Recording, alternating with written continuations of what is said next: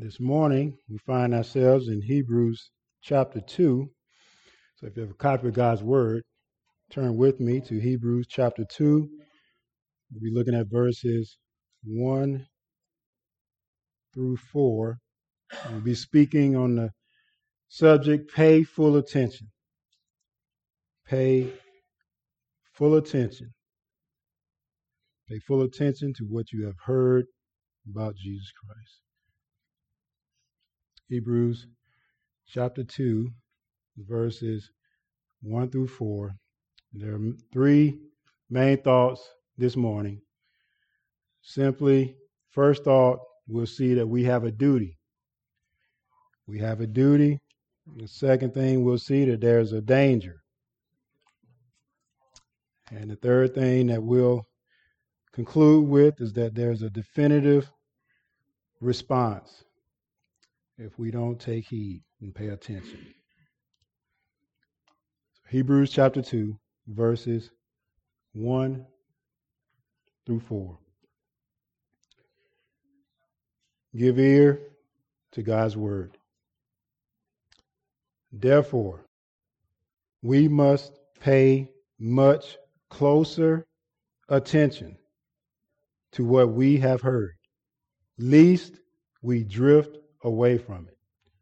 For since the message declared by angels proved to be reliable, and every transgression or disobedience received a just retribution. How shall we escape? How shall we escape if we neglect such a great salvation?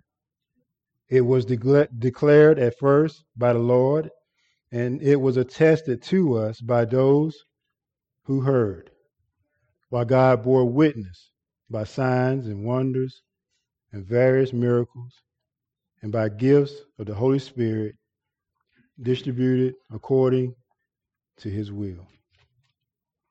This is God's word. Give all of your attention to God and what he has to say to us in his word here this morning. Paul in Colossians chapter 1, he lays out, in a sense, the preeminence of Jesus Christ and the preeminence of Christ in all things. And he concludes in verse 23, in the section where he lays out the preeminence of Christ, and he says this: if indeed you continue in the faith, stable and steadfast, not shifting from the hope of the gospel that you heard, which has been proclaimed in all creation under heaven, and of which I, Paul, became a minister. Paul's desire was to anchor the faith of those who say they trust in Jesus Christ, to anchor their soul in Christ in all things. It's not enough to hear about Christ. It's not enough just to hear about the gospel. It's not enough to come to church and just hear the preacher preaching, hear the teacher teaching, and not respond. The Bible calls us to respond because of the greatness of who Christ is. And we'll see that here in a few minutes. Because of the greatness of Jesus Christ, it demands a response from us. The author of Hebrews, this is what he's been trying to get across to these Hebrew believers. He has revealed the excellency, the superiority, the preeminence of Christ in chapter 1. He has revealed it. He has laid it out. There's been a exposition of the theology of Christ, the exposition of Christology in chapter 1. And he has unpacked it fully and completely. But why is it that he's done that? Why is it that he has He has laid out the preeminence and the superiority of Christ, the superiority of Christ over the prophets, and Christ being the final and full revelation of God. Why is it that he is laying out the preeminence and the superiority of Christ over the angels? Why is he laying it out? And it's almost like he's preaching, he's laying this out, and he gets interrupted in the midst of laying out that Christ is superior, because he's going to pick it up. We'll see next week, even in chapter 2, verse 5, he's going to pick up this same discussion about Christ being superior. But it's almost like he can't hold himself. He is so concerned about the church and what is taking place in the church that he goes from exposition to application. He gives application, that the application to the truth of knowing Jesus Christ, that we must do something with it. But these believers will find that their attention was on something else. And it was a strong temptation. These are Jewish believers, I believe. And it's a strong temptation for them to turn back to the Old Testament sacrificial system. Why was it a temptation? Perhaps one of the things we'll see later on is that they were being persecuted. They were having trouble in life, and so because of that, the temptation was to turn back to that which brought them little trouble. The Old Testament sacrificial system didn't bring any trouble to them, but for a Christian, remember it said that those who preached Christ, they was turning the world upside down. And those who believed Christ, they were suffering because of what they believed. And perhaps this is the reason why the author is saying to these believers that the Christ that you believed in the gospel, this is him. Don't turn away from him. Don't turn away from him. Even when it gets tough. And I'll say the same thing to you, beloved. I know many of you are struggling. You're having trials and tribulations in your life. Don't give in to the temptation to turn away from Jesus Christ. In all things. Not just that Christ, yeah, he saved me, but in a sense where you live by faith in the fact that Christ died for you. He gave his life for you, that he was raised from the dead, that he has ascended to heaven. Those things should be like an anchor to your soul in everything that you do. Everything that you do. And that's what the author of Hebrews is calling for these believers. That Christ, that he be the anchor for their soul in all things. In all things, regardless what's going on. And beloved, I can tell you, and I know you can say, man, when it gets tough, it is tempting to turn to self. To turn to even as Mark was talking about with our children, as things get tough with our children, the temptation is to turn and give all our attention to our children rather than to Christ. The author says, don't give your attention to something else. Give your full attention to Jesus Christ. Look with me at the text and we'll see first. We see first that we have a duty. And notice that the author starts the text here in Hebrews chapter 2 with therefore. Or in the NASB it says, for this reason. And this points us back to chapter 1, as I was just mentioning. The author he has just extolled the supremacy of Jesus Christ, God's eternal Son. And so it's like the author is saying this. He is getting ready to make application. And it's just like he's saying this. Since God has spoken to, and these are the things that we find in chapter 1. Since God has spoken to us through his Son, who is the heir of all things and the creator of the universe, since God's Son is the radiance of God's glory and the exact representation of his nature, since he, God's Son, upholds all things by the word of his power, it is he who reigns over all creation. Since he the Son of God, has made purification for our sins and has now sat down at the right hand of the Majesty on high. Since he is superior to the angels, he is exalted above the angels, he is worshiped by the angels. Since this is true, now do this. The angels worship and serve him. Therefore, we must. He goes into our passage. We must. There is something that we must do. There is a duty. Sound doctrine must always lead to practical application. And this is what the author is doing. Therefore, based upon what has already been said about Jesus Christ, notice the text. We must. This is the first command in a series of commands that the author is going to give in the book of Hebrews. And what he's saying, in light of all the rich theological truths concerning God's Son, the Lord Jesus Christ, there is a necessity. There is a duty. There is a obligation that all who profess to be believers must attend to. And what is it? He goes on. He says, he commands them to pay much closer attention. Not just pay attention. Pay much closer attention. Is this a one-time thing? No. This is a continual paying much closer attention to. Why is this something we must do?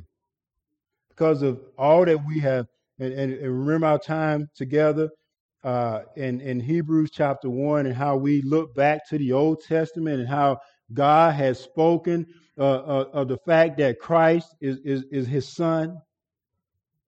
We must pay much closer attention because God has spoken to us in his Son, through his Son.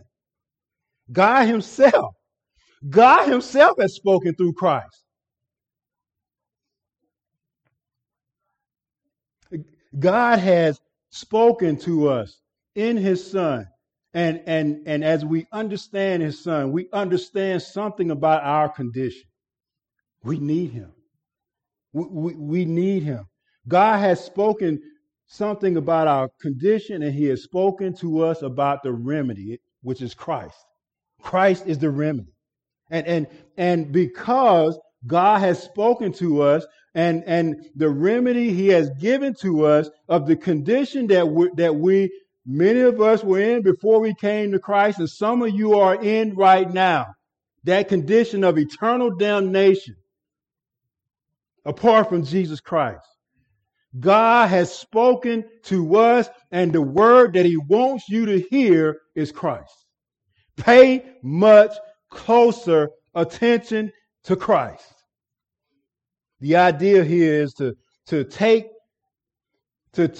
hold of the truth concerning Christ, to take it, to pay attention to it, to put it before your eyes, to put it before your mind, to concentrate on it, and to put it in your mind, to think about it, to meditate upon it. And as you meditate upon it, you apply it and you act upon what it is that you're beholding. Pay much closer attention to Christ. Set all your concentration upon Christ. Put him in your mind. And apply what it is that you know about Christ in every, beloved. You may say, how do you do that? You apply Christ in every situation that you're in. If you're struggling to have the right attitude, if you're struggling to behave in the right way according to Christ, look to Christ, beloved. He perfectly obeyed God's word while he walked on this earth in a physical body like ours. And because of that, you can have the mind of Christ because God has sent his son to lead the way for us. And because Christ obeyed perfectly, the grace that we need to have the right attitude, the grace that we need to behave in the right way, the grace that we need to give attention to the right things, that grace is available to us through Jesus Christ. Pay much closer attention to him. How do we do this? Turn to Acts chapter 8. It is the work of the Holy Spirit, beloved. You say, I've been trying. I remember as a young believer, trying to overcome sin in my life, trying to keep my focus upon Christ. But the issue for me was that I was trying to do it on my own. I was trying to do it on my own, and I struggled over and over again. We pay attention, but we're able to pay attention because of the work of the Holy Spirit. In Acts, we know that who is at work in the book of Acts? Who is at work behind the scenes? It's the Holy Spirit. It was the Holy Spirit that was at work behind the scenes. Look at Acts chapter 8, verse number 6. As a matter of fact, go to this is Saul is the Stephen has been stoned. Saul is raising all kind of turmoil against believers. And in verse 4 it said, now those who were scattered went about preaching the word. Verse 5, Philip went down to the city of Samaria and proclaimed to them the Christ. Verse number 6, and the crowds with one accord paid attention. How is it that they paid attention? Who is working behind the scenes? It is the Holy Spirit. And the crowds with one accord paid attention to what was being said by Philip. When they heard him, they saw the sign that he did. It was the Holy Spirit who was at work in the people who was hearing the truth about Christ and causing them to pay attention. Turn over to Acts chapter 16.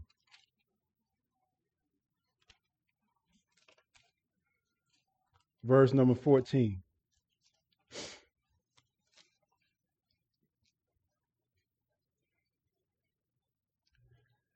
And this is the conversion of Lydia. And it says here, one who heard us was a woman named Lydia. She heard the preaching of the gospel of Jesus Christ from the city of Thyatira, a seller of purple goods, who was a worshiper of God. And listen, look what it says. The Lord opened her heart to do what? Pay attention. The Lord opened, and we know that the Lord works through the Holy Spirit and by the word of God. As the word of God is preached, the Lord opened her heart to pay attention to what was being said by the Apostle Paul.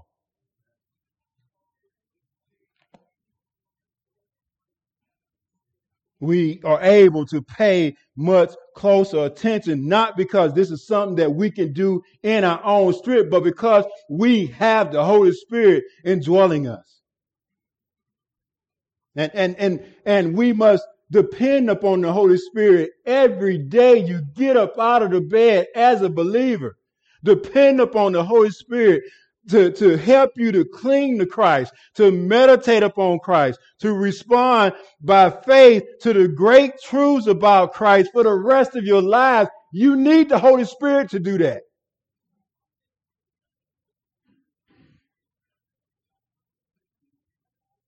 The author goes on, he says, to what we have heard. Therefore, we must pay closer attention to what we have heard. What is it that these believers have heard? They heard the gospel. Turn to Hebrews chapter 4. Hebrews chapter 4.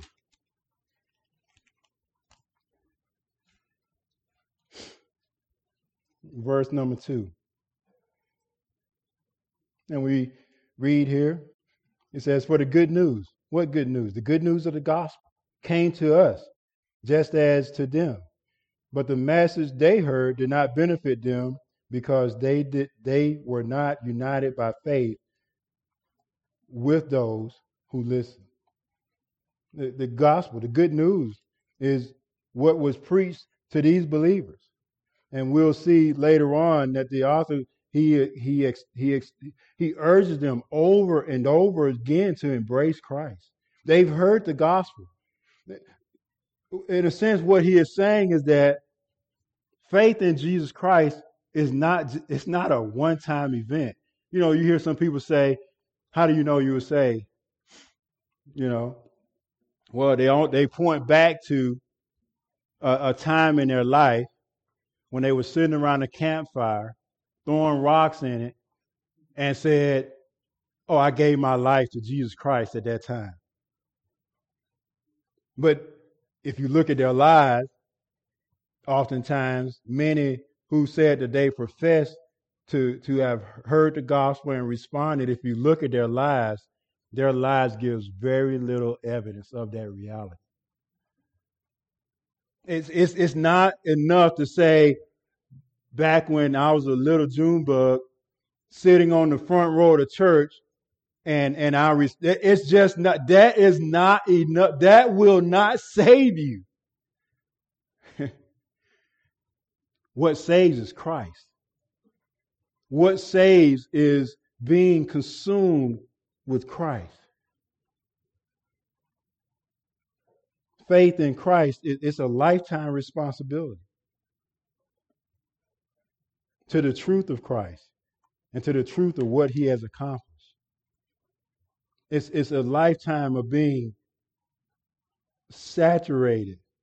And as you're saturated with the truth about Christ, you embrace it. And it compels you to live the life that honors Jesus Christ. Hearing the truth of Christ brings there's accountability and there's a responsibility that we have we're accountable to respond to the truth about Jesus Christ. If you're sitting here, if you're watching online and you hear the truth about Jesus Christ and that he came to save, and you do not respond to that truth, you're in danger. It's almost like watching a child run out into the street and cars are coming, and you see cars are coming and you see the child run toward the street. What happens in the heart of the parents?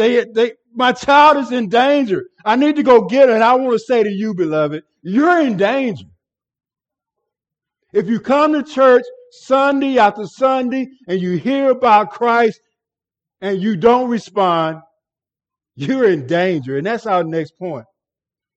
And even for us as believers, there's a danger for us. The writer says, lest we drift from it. God has spoken in Christ. But some of these Hebrews who profess to be Christians, they were not interested in Christ. There were other things that they were more interested in. They were drifting away from faith in Jesus Christ. Drifting here is like a boat that is not anchored securely. If a boat is not anchored and the waves come in, perhaps from a storm, what happens if that boat is not anchored? It slowly begins to drift away from the harbor. It slowly begins to drift away into danger. It slowly begins to drift away from the one who owns it. That's what this drifting is like. It's like slowly being carried away in the wrong direction. And the current often that does it's subtle. When a boat is drifting, apart from a storm, when it starts drifting away from the harbor, it's subtle. You don't pay it. If you're on the boat, you won't be paying any mind to the fact that the boat is drifting away. It can go unnoticed. And beloved, in our own lives, when as believers we can drift, but it can go unnoticed by us. Others may notice, but it can go unnoticed. When we don't give the same attention to Christ that we gave to him at one time in our lives, when we were on fire for him. We don't attend church like we used to. That's drifting. When things outside of the church are more important than the ministry of the church. Subtle drifting. So it's subtle. One author observed, he said, figuratively, this drifting here, it's in the present tense. It means to slip or drift away from belief. It's a picture of a gradual, almost unnoticed movement past a certain point. He adds, it describes that the carelessness of mind, which perhaps is occupied by other things. It is not aware it is losing ground. It is like a ship drifting without an anchor, and so drifting away from its moorings and from the place of safety to one of danger, end quote. Kent Hughes said this. He noted, quote, such dangerous drifting is not intentional. I'm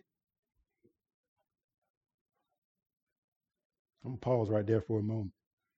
He says, such dangerous drifting is not intentional. But he adds, but comes rather from inattention and carelessness, end quote. Beloved, if you're a believer, to take your eyes off of Christ and put it on the circumstances of your life, to take your eyes off of Christ and the things of Christ, to take your eyes off his church, to take your eyes off his gospel, is to drift. It is to begin to drift. When we in our lives are not easily influenced by the thing, we can hear about Christ and it doesn't influence us. It has, or maybe it has little influence of moving us to be fully devoted to Christ. You're drifting. You're drifting. When your love for Christ wanes, you're drifting. You're drifting. When you begin to neglect the things of Christ, when you begin to neglect or see less important the things that are important, can you imagine the things that are important to Christ, the things that are important to him? When they begin to not be important to you, you're drifting. You're being drawn away.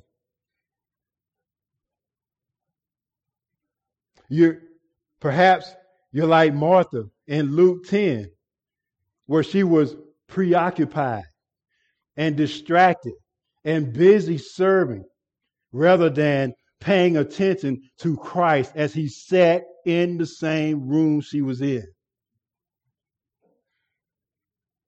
Maybe you're disinterested in the gospel. You're indifferent. There's two responses. Turn to Matthew 22. Turn to Matthew 22. Matthew 22.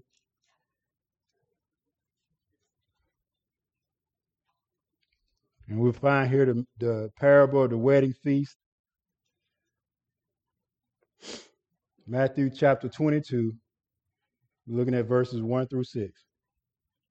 And here it says, and again Jesus spoke to them in parable, saying, the kingdom of heaven may be compared to a king who gave a wedding feast for his son, and sent his servants to call those who were invited to the wedding feast, but they would not come. And again, he sent other servants, saying, tell those who are invited, see, I have prepared my dinner. My ox and my fat calves have been slaughtered, and everything is ready. Come to the wedding feast. Notice verse 5. And this can be true of us. But they paid no attention. And this could be true of some of you who hear the gospel of Jesus Christ Sunday after Sunday. He said that, but they paid no attention. And they went off, one to his farm, another to, or there was other things that were more important than paying attention and going to the wedding feast. So there's an indifferent response, but then there's also a response of hatred. Verse number 6, while the rest seized the servants and treated them shamefully and killed them. How is it that you respond to Christ? And I say that in the present tense. How are you continually responding to Jesus Christ? Are you indifferent? Or do you see other things in your life more significant than Christ? There are other things you give your attention to, like a business, rather than Christ. Beloved, we need to beware of drifting away from the Lord. So you're saying drifting? What is the opposite of drifting? The opposite of drifting away from Christ is paying closer attention to Christ. It is clinging to Christ. It is clinging to him, and sort of like Mary at the feet of Jesus. She was there paying attention to his every word. It clinging to Christ, cherishing him. Turn to 1 Corinthians chapter 10. 1 Corinthians chapter 10. You'll see what it looks like to not drift. 1 Corinthians 10, verse 31. It says, so whether you eat or drink or whatever you do all to the glory of God.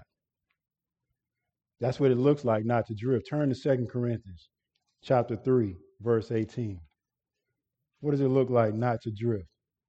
2 Corinthians chapter 3, verse 18.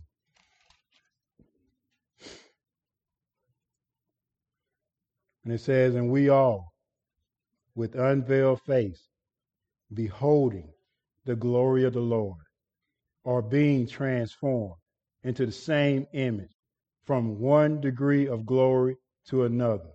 For this comes from the Lord, who is the Spirit. What does it look like to not drift? It is to continually behold the glory of the Lord as revealed in the pages of Scripture.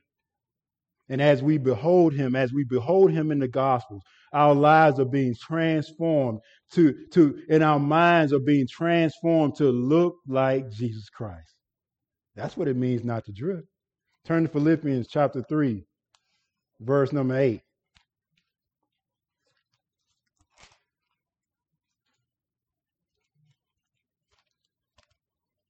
This is the testimony of the Apostle Paul, who was the cream of the crop, the best of the best.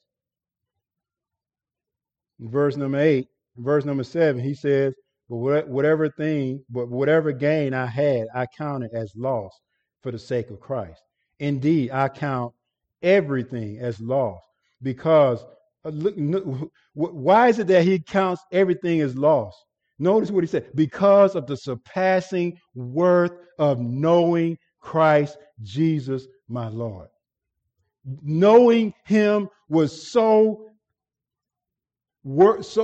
precious to the Apostle Paul that he gave up everything. He says, but I count everything as loss because of the surpassing worth the worth of knowing Jesus, of knowing Christ Jesus my Lord. For his sake I have suffered the loss of all things and count them as rubbish in order that I may gain Christ. He gave up all things so that he may gain Christ. He gave up all the privileges that he had so that he may gain Jesus Christ. Turn to Colossians chapter 3.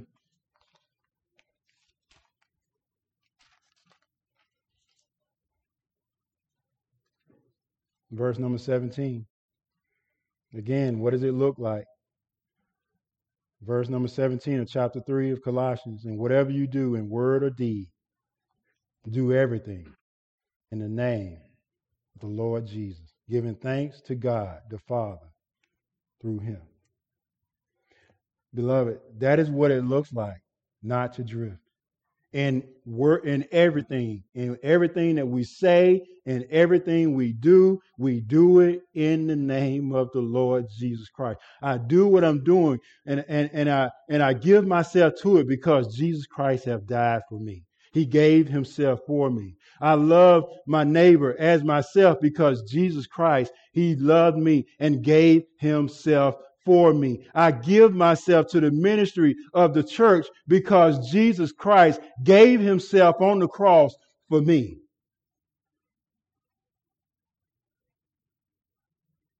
Knowing him and experiencing his salvation is worth the greatest sacrifice, beloved. It's worth giving up everything.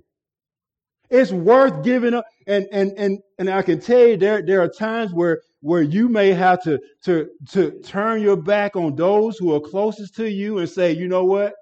You're causing me to drift. I got to turn. I got to follow Christ. That may come. That demand of you may come in your life.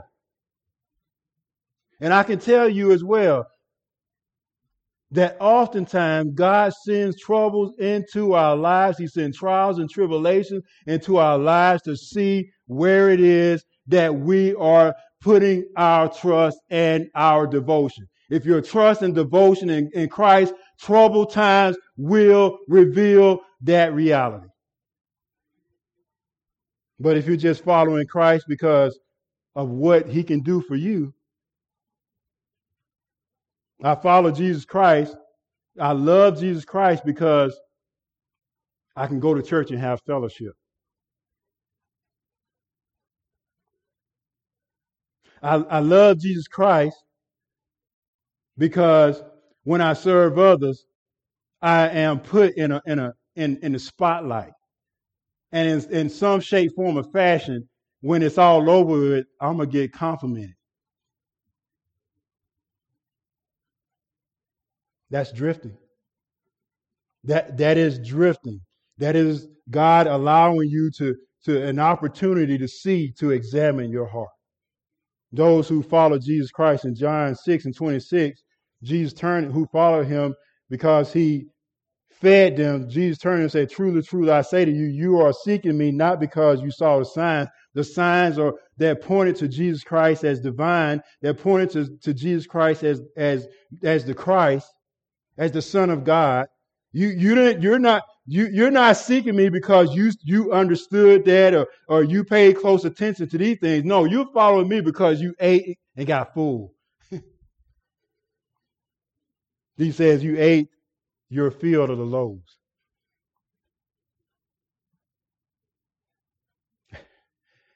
That's someone who is not anchored. And Jesus speaks about such people like this who follow him because of what he can do. He speaks about them in the parable of the soils. The parable of the soils, there's a soil that is rocky. The seed comes and falls upon that, and it doesn't last. What grows doesn't last. But that soil that is fruitful and the gospel is heard, it continues to produce fruit over a lifetime, over and over again.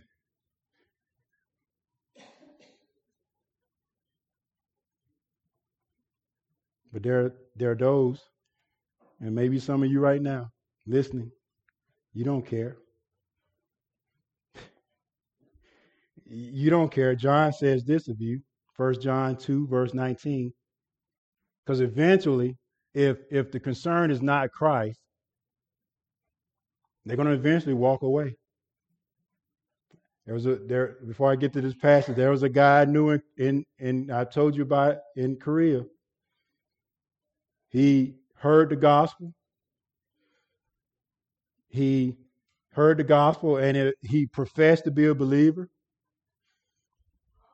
He followed us, me and my friends all around. He would come knock on my door and say, "Hey, let's do a Bible study." I mean, I'm trying to get some rest. He's knocking on the door. Let's do Bible study. It looked like he was committed. But when I left Korea, and by God's divine providence, I called back just to check on him. The Lord had put him on my heart, and I said, let me call and check up on this brother. He answered the phone. But by God's divine providence, it wasn't good reception. And he didn't know it was me. And he cussed me out. This is a guy who went to church, who was wanting. He was like he was sitting down. He was every time we had Bible study, he was there. He was singing. But when life got tough for him, he drifted away from Jesus Christ. He cussed, and then when he finally realized it was me, he didn't apologize. He didn't say, "Oh, my bad. I was having a bad day." He cussed, and he was good with it. And John says of these type in 1 John chapter 2, verse 19, he says, "They went out from us, but they were not of us. For if they had been of us, they would have continued with us. But they went out that it might be plain that they all are not of us."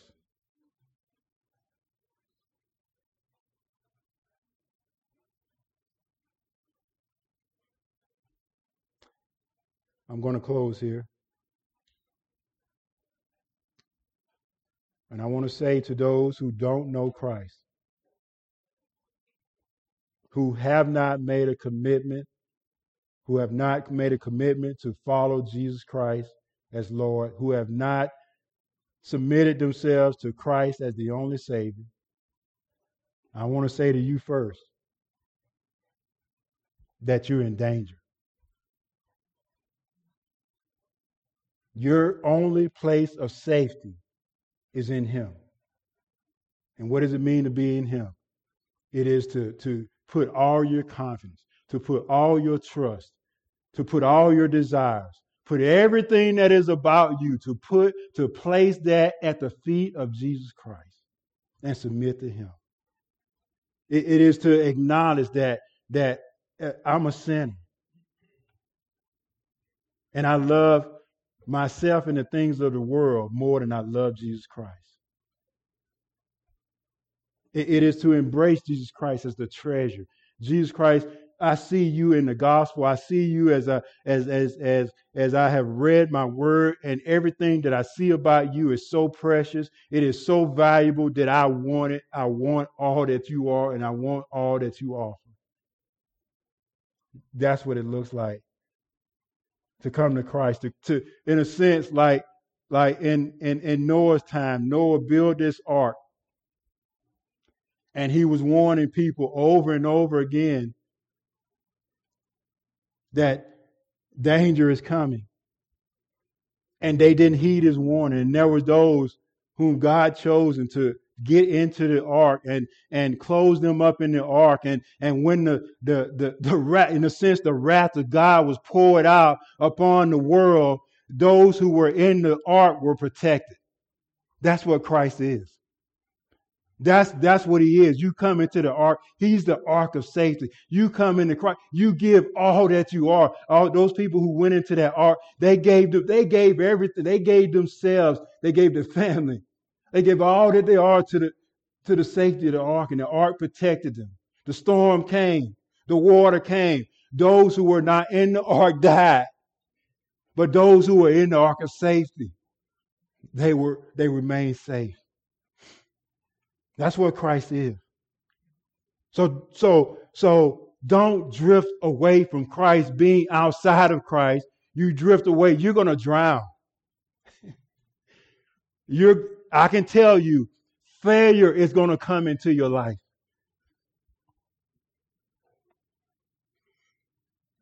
And they're going to cause you to drown. But the difference is, if you're in Christ, it doesn't matter when failure comes. You're in Christ. You can hit the sail. You can sail into the sun, to the sunset. It doesn't matter what's going on if you are in Christ. So that's the first person I want to speak to. But for those of you who are in Christ, who profess to know Christ, and you do not give your full attention to Jesus Christ, I warn you now to pay close attention to Jesus Christ, because you too are in danger. No, you can't fall away from salvation, but you can put yourself and your family and those whom you love in danger.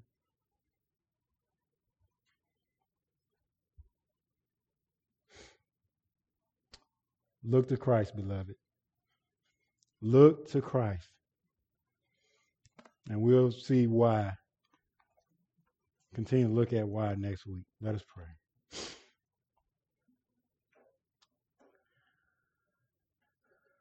Father, if we take a true analysis of our lives, if we're truthful with ourselves, if we allow the Word of God to be the light that shines upon our lives, the truth is, there are many times, there are many days, there are many hours in which we find ourselves drifting from looking to Jesus Christ. And the evidence of that shows up in our frustration. It shows up when we're depressed. It shows up when we're angry. It shows up when we put other things as a priority over Jesus Christ. And not just Christ, but the things of Christ, his church, his gospel. We can do that. And Father, I thank you that you have given us the Holy Spirit. Because I'll say, if no one else would say, I need the Holy Spirit to keep me from drifting away from Jesus Christ. And so I thank you that you have revealed in your word, and you help us to understand the danger that we have in our lives of wandering. The author of the book of Hebrews put himself under that admonition. He said, if we drift. So we can be an elder and drift. You can be a deacon and drift. You can be the most faithful person in church and drift. You can play music and drift. You can serve at the door and drift. Father, at this moment, help us to see the necessity of clinging to Christ in everything that we do, in every decision that we make, in every thought that we think. We need to cling to Christ. Because like the writer of Scripture says, and Paul said in Colossians, Christ is our life. Christ is not our family, not the ministry of the church, not our job. Christ is our life. May that be our declaration, that Christ is our life, in the way that we fellowship with one another, in the way that we serve one another, in the way that we serve our families, in the way that we serve in the ministry here at this church. May it give evidence that Christ is our life.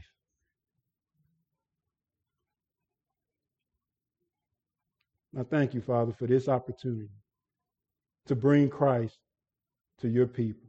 I pray that you bless this time that we've had together for the sake of Christ. It's in his name I pray. Amen.